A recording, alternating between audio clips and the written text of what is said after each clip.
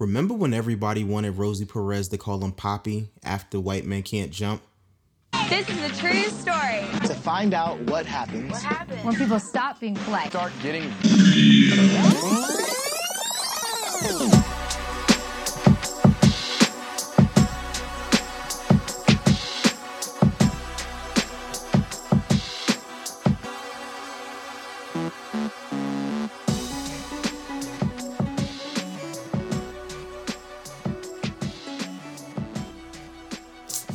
So, I'm going to start off this week by saying my disappointment with Monique.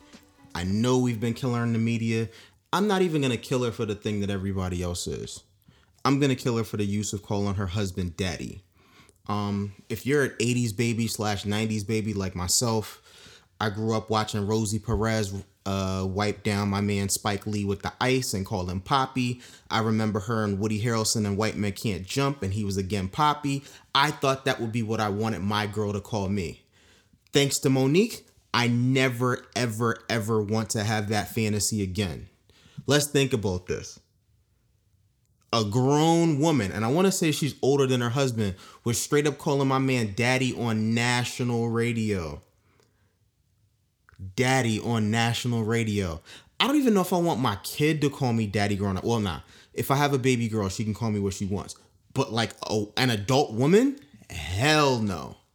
Hell no. Welcome to episode 44 of The Real World. I'm glad to have you guys here with me and being listeners again.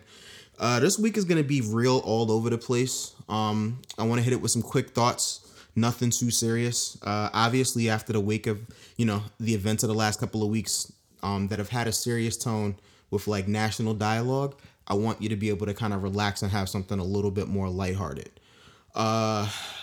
Something that I thought about. A lot of times I get inspirations from my topics or things to touch from my friends. I wish I had like a podcast crew so I could spin ideas off of them. Or Black Twitter. Black Twitter is usually my number one resource of where I'm going to talk about something. Unfortunately for me, Black Twitter was dominated by two things last week. Safari, and it wasn't him and, you know what I'm saying, the coconut oil or what is it that he does? The furs. It wasn't about that. It was about him being naked on the gram. Wasn't clicking that pic. The other big thing was the Blac Chyna challenge, which was probably the worst sex tape I've ever seen from a celebrity. And because she's a woman, I did click the link. Sorry. Hi, Mom. I hope you didn't hear that. But it got me to thinking about something. It seems like it's a formula for everybody in terms of like releasing that kind of material. I'm not saying that Safari did this on purpose or even Blac Chyna did. But we always think two things, right? When Blac Chyna releases like her video, we think or we default to that being like, yo, she's a hoe. Why'd she do that? When Safari does it, regardless of like all of the googly eyes and how women are all hyped about it, normally if a guy sends you a dick pic, you're just not happy about it. Like some unwanted shit, you didn't want to see that. You don't want no parts of it. You think my man is corny. So if we put that in the, like, if we think about it, even as a guy, if some girl I'm just not attracted to that's really trying to get at me sends me some shit, I'm probably not going to think that she's a hoe. I'm just going to be like, all right, cool. Like, I don't really like this, but whatever. You don't get the corny label. You just are what you are. So why do we apply like labels that are generally derogatory to women when this kind of stuff happens? Now, again, I'm not trying to cape for Blac Chyna, but every single time I feel like this stuff happens, we always kind of demonize the woman. I also hate the formula that this shit kind of takes. I release a nude or a sex tape leaks, and next thing you know, somebody's popping and they're popular. Safari was on the Breakfast Club today talking about his single. And while I don't think my man makes great music, he seems like a good person. So like you want to root for him. He's probably going to have a hit this year. How much is that going to be driven by the attention that he got, whether negative or positive, versus the actual art of his music? We've always clowned his music and said that his delivery wasn't dope. But it looks like he's about to have something out this year. And I would be highly shocked that if in 2018 my man didn't have a big record. I guess the thing that's probably going to diss that is that unfortunately when Blac Chyna stuff seems to leak, there's no record to support it or no big thing. She's not a part of the Kardashian family anymore, so that stuff doesn't really help her. But I just want to know what people think about that. Feel free to email me, leave comments on, all of the different avenues that you'll find my podcast. I'm a little interested to see the dialogue between how men and women see these kind of things. Quick thought. And this is totally random as fuck, but I live in the DC area and, I turned 37 last week. In my entire life, I've only lived in 2 states. Basically, 3. I've lived in the Maryland, DC area most of my life, and I lived in California. I've always seen an Arby's store. I don't eat beef. Most of the people I know that do eat beef, I can promise you that I've never seen a single person inside of Arby's. How are they still in business?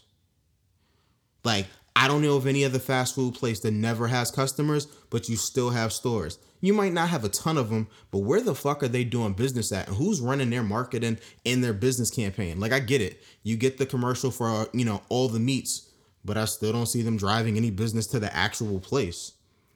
What are we going to do? I feel like their only customers are probably old ass people. And what are you really trying to give me? A roast beef sandwich with some gravy on some soggy white bread? Tell me what their thing is. Honorable mention for places that stay in business goes out to KFC. Everybody knows that black people are supposed to like chicken. Yo, I'm saying it. It's Black History Month. Somebody's probably said some corny shit about black people loving fried chicken, but nobody seems to love the Colonel's 11 herbs and spices. Real talk. I know they're part of the Yum Brands group, so they tend to put them with, I believe, either KFC's or Pizza Huts, and they do the whole little multi-place kind of building now, multi-purpose building. But it's always empty. There's one up the street from my house, and the Chipotle after I don't think it was salmonella, whatever the contamination of food that they were currently dealing with a couple of years ago, and it was empty and nobody was really rocking with Chipotle.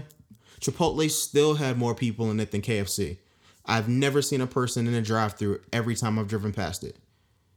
That just tells me that nobody really likes your food. So again, how the hell are you still in business? If you can't beat a sick burrito, what are we doing?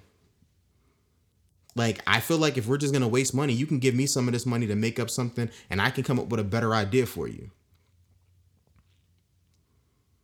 And last, because like I said, I want to keep this podcast episode pretty short and simple.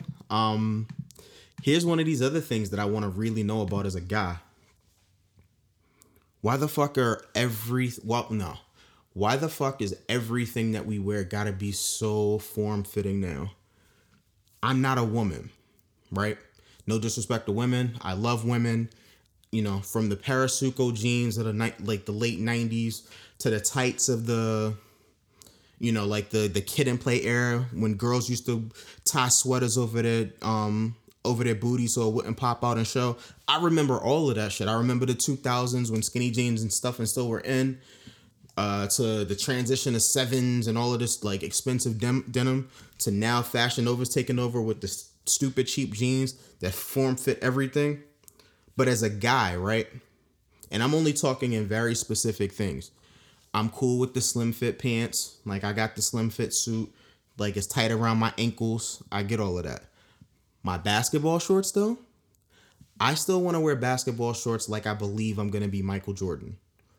I don't want to wear basketball shorts like I'm Kareem Abdul-Jabbar or John Stockton or Magic Johnson. That's the trend that we seem to be going through. And I know that this is crazy because, unfortunately, women love men in gray sweatpants. I get it. You want to see somebody's package to kind of see what they're working with. You can see outlines and prints. It's kind of the same way that we look at y'all when y'all have on something crazy form-fitted. I understand it. I'm not taking that from any of you guys. But here's my beef. I just want to play ball. I already got some tights on while I'm going to hoop. Why I gotta have on like some slim cut basketball shorts? I really feel like I bought my XL basketball shorts even at the time to be big on purpose. So XL was perfect. I felt liberated. I felt free. There was no restriction on movement. Now I feel like my basketball shorts, nothing goes below the knee no more. Everything has a much higher inseam. I'm like, yo, what the fuck? And I know it sounds like a crazy rant, but it's one of those things where it really bothers me. Again, I can't even put my wallet or my keys in my pocket without you being able to tell exactly what I'm working with. And this is my basketball shorts. Why is that okay? I know you hear my voice going up high like I'm Plies, but it's one of those things that bother the fuck out of me. And for the life of me, I don't know who decided to make this cool. Like, I see James Harden walking around with his shorts tucked up, thinking that that's okay. Russell Westbrook, another one, wears his shorts tucked up. So they trying to show more thigh. What? We're men. We don't show thighs. Like, where do they do that at? Clearly they do it in America. I understand fashion being a trend. Nike got tired of making the exact same thing year in and year out. We needed to have a reason for you to buy all of this stuff. We got it. We'll start slimming things down. When we slim things down and we shorten them, now everybody's wearing, 3/4 inch tights under every pair of basketball shorts. They won't care that it's so short and that their thighs are showing. Like, I don't want my quad muscles popping out like that. You know what I'm saying? Like, I want to be a little covered. And I get it. The materials are nice. They definitely wick sweat, and the dry fits and all of those are real cool. But I just want to have a little bit more room to it. I want my XL to go back to fitting like the 2XL that it used to fit like. Like, I'm cool with the medium shirts and, the tight hoodies and stuff. Up top, yeah, I can do the smaller clothes. But just, for me, I'm asking, can we please reverse this trend and not go back to the short era? Please, please, please. Like I said, I wanted to keep this week really light. You hear me ranting about a bunch of stuff that really doesn't matter. I'm releasing this on a Wednesday. It's going to be the last day of Black History Month. And so I'm going to touch on a few things after this real quick break, and we'll be right back with some Protect at All Costs.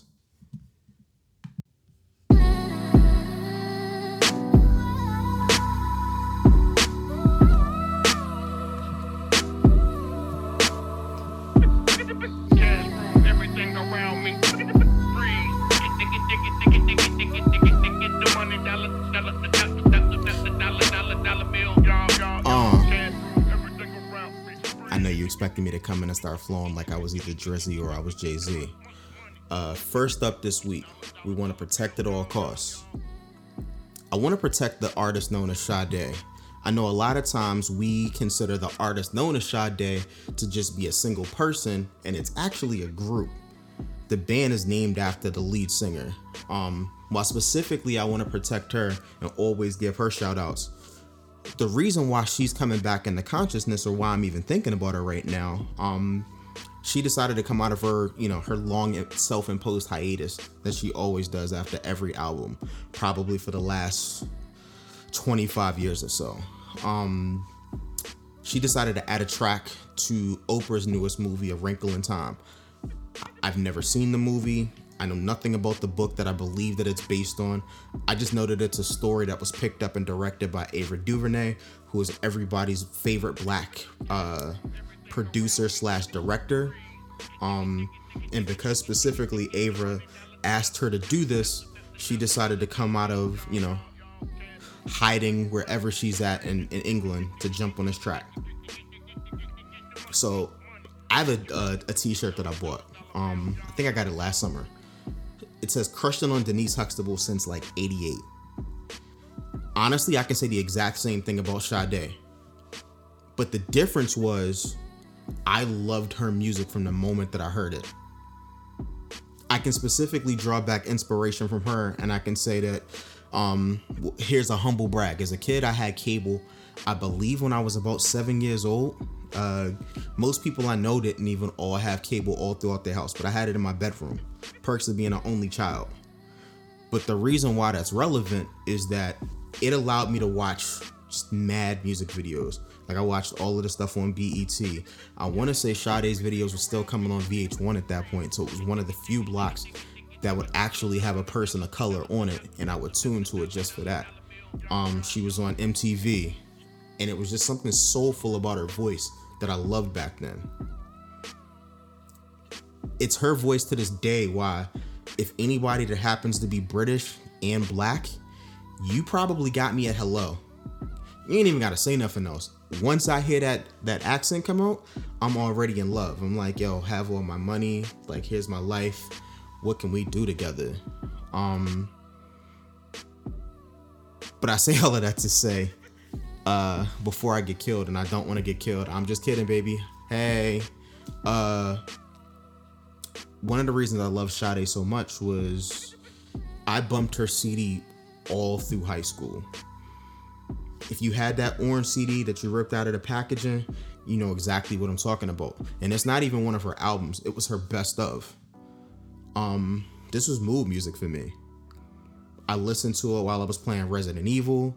I listened to it while I was having all of these crazy phone conversations up until, 2 and 3 in the morning with whatever girl I was dealing with.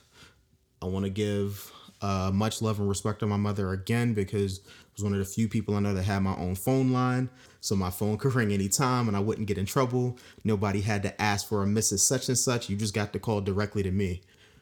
This also got me out of trouble because, of course, like the few times teachers would call, they would call my number and not my mom's, and I would say something silly to get myself out of it, and that helped me keep from getting in trouble. But back to Sade, I just think that it's dope that she's been able to kind of transcend different generations. She was making music with Michael Jackson. She was relevant in the 90s again when, all I was listening to was anything that came out of New York, whether it was Jay-Z, a little further down the road in Jersey, Redman, Biggie. I was heavy in the rap in the mid to late 90s scene. She was still there. In the 2000s, when I was in college, she dropped an album and I was still listening to it. Lovers Rock was dope. Like, I played that in my dorm room. So I think it's awesome that you can have these artists now where, as I get older, even though they're significantly older than I am, I can still enjoy the things that they're doing. No, I probably never think she'll make another song as great as No Ordinary Love. But she doesn't have to. It's something new and it's refreshing. And I appreciate it about our generation that we're able to kind of grow older with our artists and watch them still make the kind of music that we like. So I believe she's 58 this year. I would love to see her make an album in her 60s. And when I'm much older, I'm still able to enjoy it and love it the exact same way. So, Miss Sade, I love you. I respect you. I'm very happy that you're coming out with something. I can't wait to hear it. Even if it's whack, it's going to be treated like Black Panther to me, and I'll never say a bad word about it. Protect at all costs, person number 2 this week. I'm not sure you're familiar with Michael Steele. If you are, he happens to be everyone's favorite Black Republican. He might not be your favorite Black Republican because a lot of Black people just aren't Republicans, but he's certainly mine. A few fun facts about my man. Most people don't know that he was Mike Tyson's brother-in-law. Yeah, look that up. That's real. But one of the reasons why I personally, I guess, can identify with him was that he was the lieutenant governor of my state part of the time when I was in college. And if I'm honest, because my choices at the time were between voting for Bob Ehrlich or I want to say Tommy Carcetti, I didn't initially vote for the Republican, but in the second time when they tried to run, I voted for the Republican because I thought that, if you don't know, Martin O'Malley is Tommy Carcetti from The Wire, basically a corrupt politician. Everybody knew it. He ran for governor of Maryland and won, doing a whole bunch of crazy shit. But I say all of that to say he's this is a guy that's been on our radar for a really long time. First black lieutenant governor in Maryland's history. He's done a lot of stuff. While I might not necessarily always agree with his politics, I can certainly give credit to where credit's due. It's not easy being the not so Iron Mike. Get it? Because he's really not Mike Tyson. But, you fast forward how he was able to stay relevant through his party. He actually became the first black chairperson of the RNC. In 2009, right after the election of Barack Obama, Republicans said, like, hey, we need to do something different. We're not reaching people. Fuck, maybe give the black guy a try.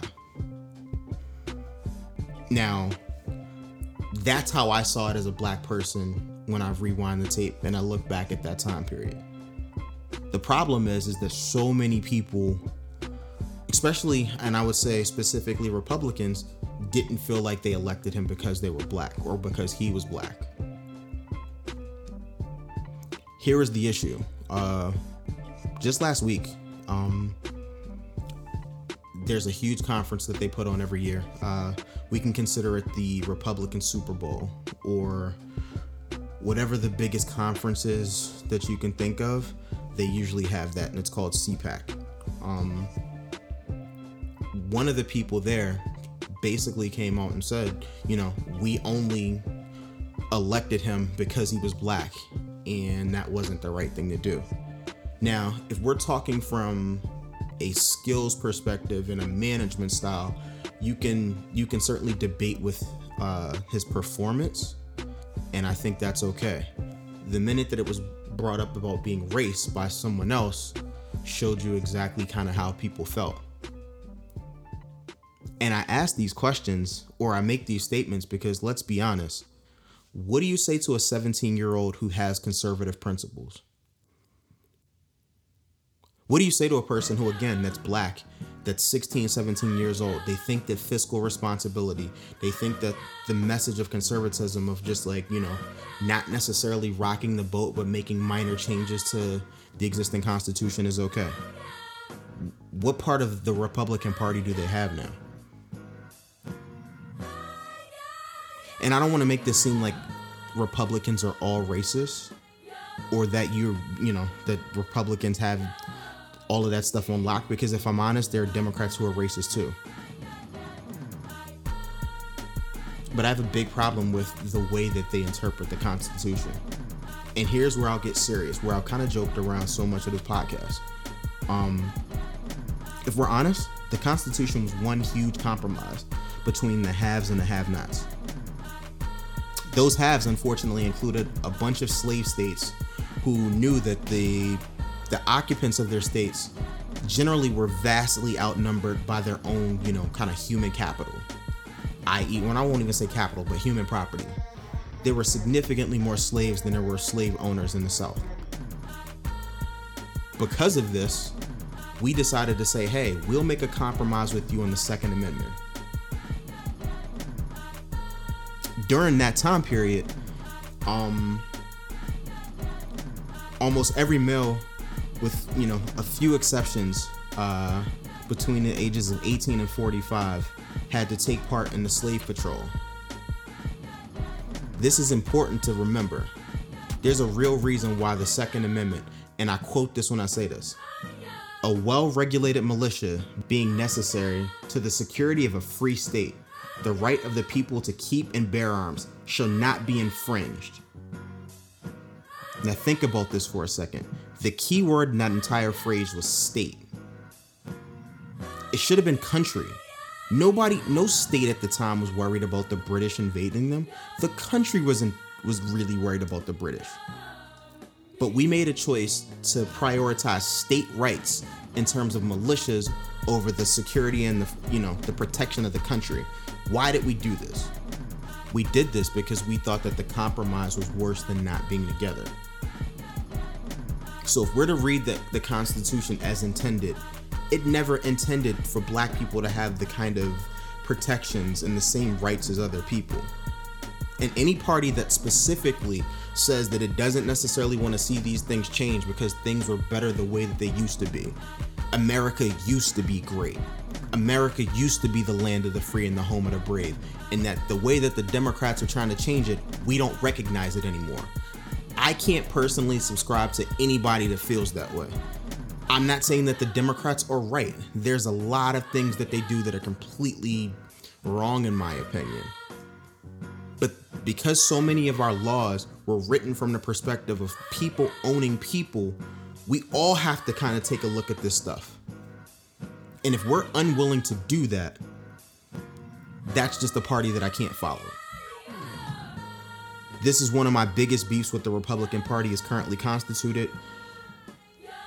I understand from Mike Steele's point of view why he initially joined.